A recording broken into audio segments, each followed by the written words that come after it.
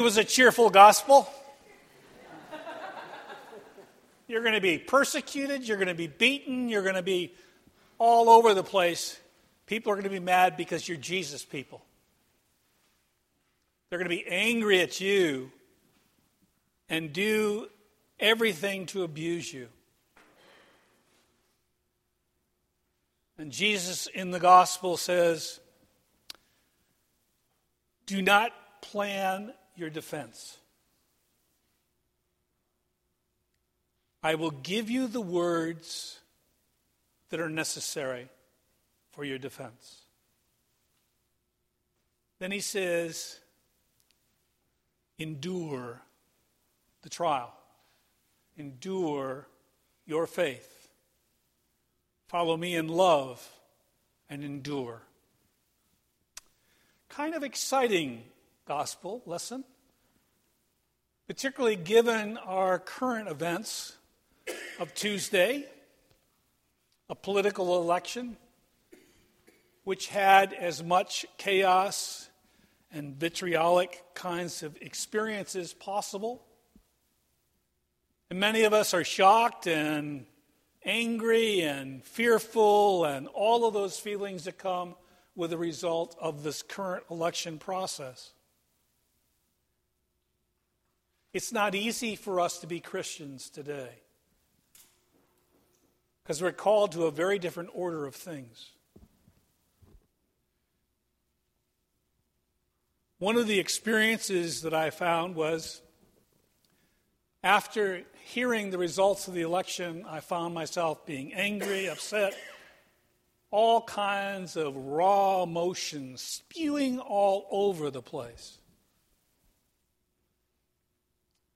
And I read the lesson and the gospel, and I'm saying, ooh, this is all predicted. But do I have the faith? Do I have the strength of God's love with me to be able to deal with and respond appropriately to the world we know exists now?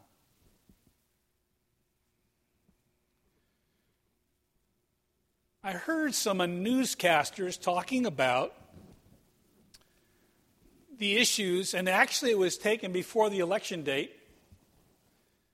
And one of them said, and I can't remember exactly the words, so I apologize. I'm going to interpret for you what I heard.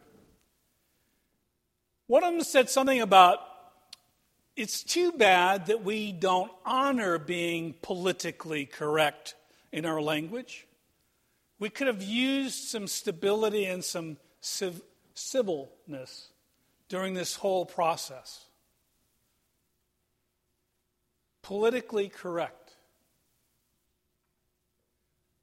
And I thought I understood the word, although I've seen it often from the negative point of view. Well, I'll be politically correct.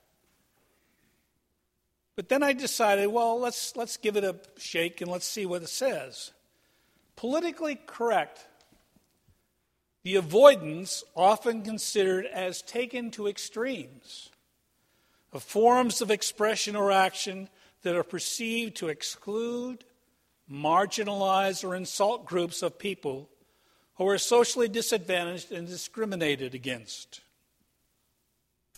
Another, of conforming to a belief that language and practices which would offend political sensibilities, as in matters of sex and race, should be eliminated. This phrase has been used as a way of addressing issues that has a public responsibility and sensibility to respect others. It became quite negative over the years because it wasn't allowing us to say how we really feel. And certainly in this election process, both sides contributed to the fact that they were telling it like it was. Authenticating a lot of hatred, a lot of bitterness, a lot of anger, a lot of frustration, justifying in their own minds that politically correct is in fact no longer the course of action we should take. And the interesting part to me is these newscasters were claiming that politically correctness at this point in time should have been exercised critically. PC, politically correct. I've heard it used in phrases with all kinds of people. Well, let me be PC. It's sort of a distaste for being appropriate and being responsive to others. Well, I thought about that a lot, being PC. And I was thinking, what in our Christian faith speaks to our PC, political correctness? Well, I've come up with another term. Now, you're going to have to write this down because I'll lose it quickly. PC in our church means persistently Christian. Are you ready for that task? Because with it comes a whole huge sense of responsibility.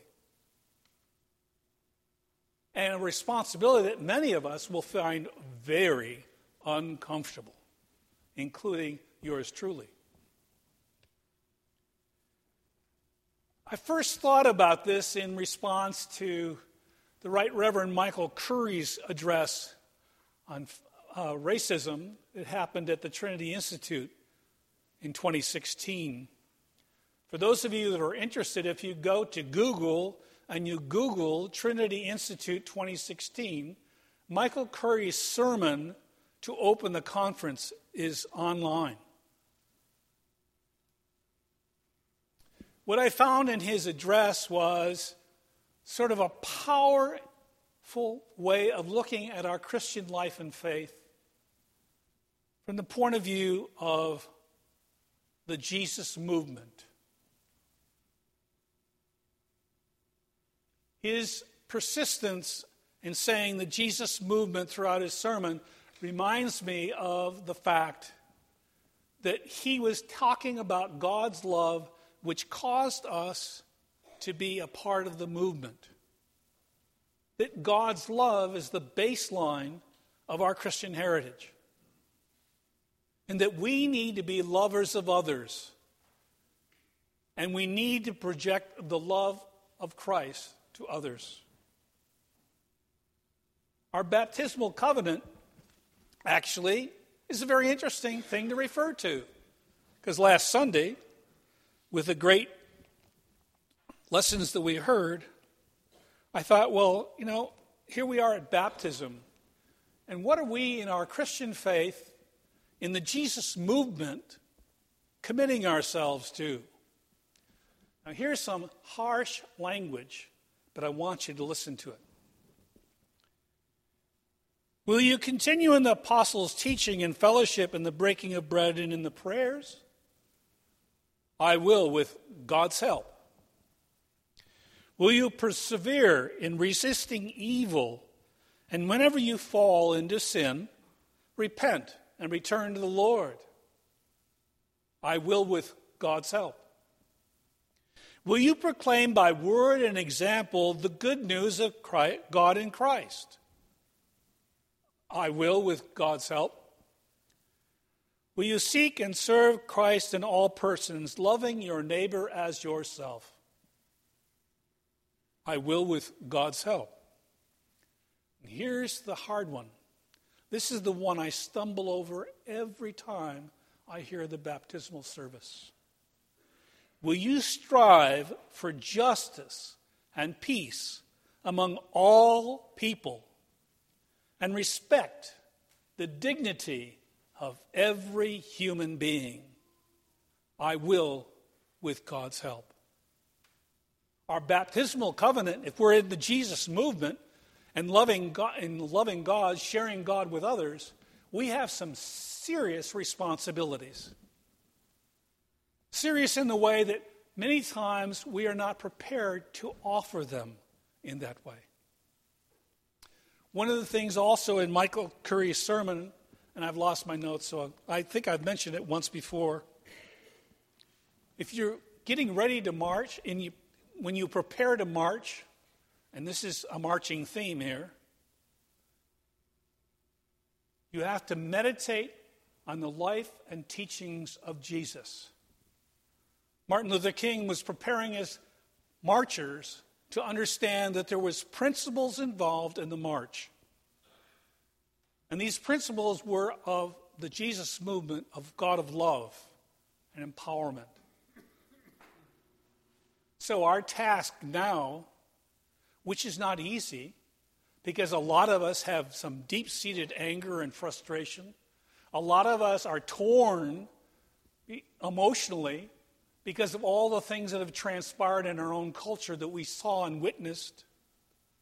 The worst part about it is, and I have to agree with one of the people on TV that said, the children of our country were exposed to the most hideous responses of anger and vitriolic feelings ever.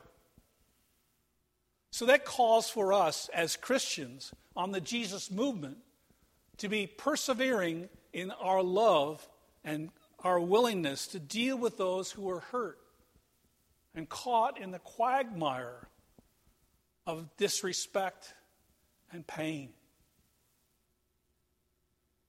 How do we go forward knowing all of these things? Well, the second great event that happened this week was Veterans Day. Veterans Day, respecting all of those who served in our country, past, present, and future, to honor them in a way because they knew what sacrifice was all about. They had, in fact, joined the military services, and their sacrifice of their own life was a real possibility. Their marching into war or troubles or wherever, always had the cause for service to others. And as we remember this Memorial Weekend and honor the Veterans Day, we honor the vets because they were prepared to give up their own lives for us so that our country, our nation, our political system would be saved. So if we're honoring our vets, if we're truly becoming Christ's movement, Jesus' movement of love, then we're called to respect others, to hear them, to understand their pain, to share our own pain, to grow in a way that really supports the love of one another and our commitment to God's world of love. I have struggled very difficultly with all of these issues. And I don't know that I have any particular resounding solutions. But I know with you and in the discussions we have, we can hopefully open our hearts and our minds to one another and to bridge the gaps that lie between us. Someone after the 8 o'clock said to me something about, well, you know, I was from Ohio, and I say, whoa, wait a minute. No, I went to school in Ohio. I know what you're talking about. Because there were real people then that felt that they were marginalized and cut off in the political system. I actually had a parish outside of Scranton, Pennsylvania, when the coal mines went belly up. There were people desperately out of work. We also had the problem with someone having a basement in Dunsmore that was 32 stories deep because the pillars had been removed from the coal mines and suddenly the house was gone. I know the pain and the anguish, and I understand that we need to step in the void in love to bridge those problems that we face. We cannot do it by justifying our resentment or anger, because God won't have any part of that. God wants us to love one another in a way that causes many times persecutions, many times kickback that we will not like or feel good about. But we must persist. We must endure. And the interesting part is, even Paul writes to the Thessalonians saying, you've got idle people that are busybodies. Don't have time for that. You got to get on with the mission of saying Jesus Christ is your Savior and Lord. So all of us together have a responsibility to bring God's message of love to the points and problems of our world that are most difficult for us. And it's only in our human interaction with people who are totally different and are very much caught up in their own anger to be able to hear them and listen to them and have them adjust themselves to a relationship that cares about them in love. As the veterans marched to many perils and dangers, if we're truly to honor our vets, we must be in the Jesus movement and march. But we need to meditate on the teachings and the life of Jesus. Amen.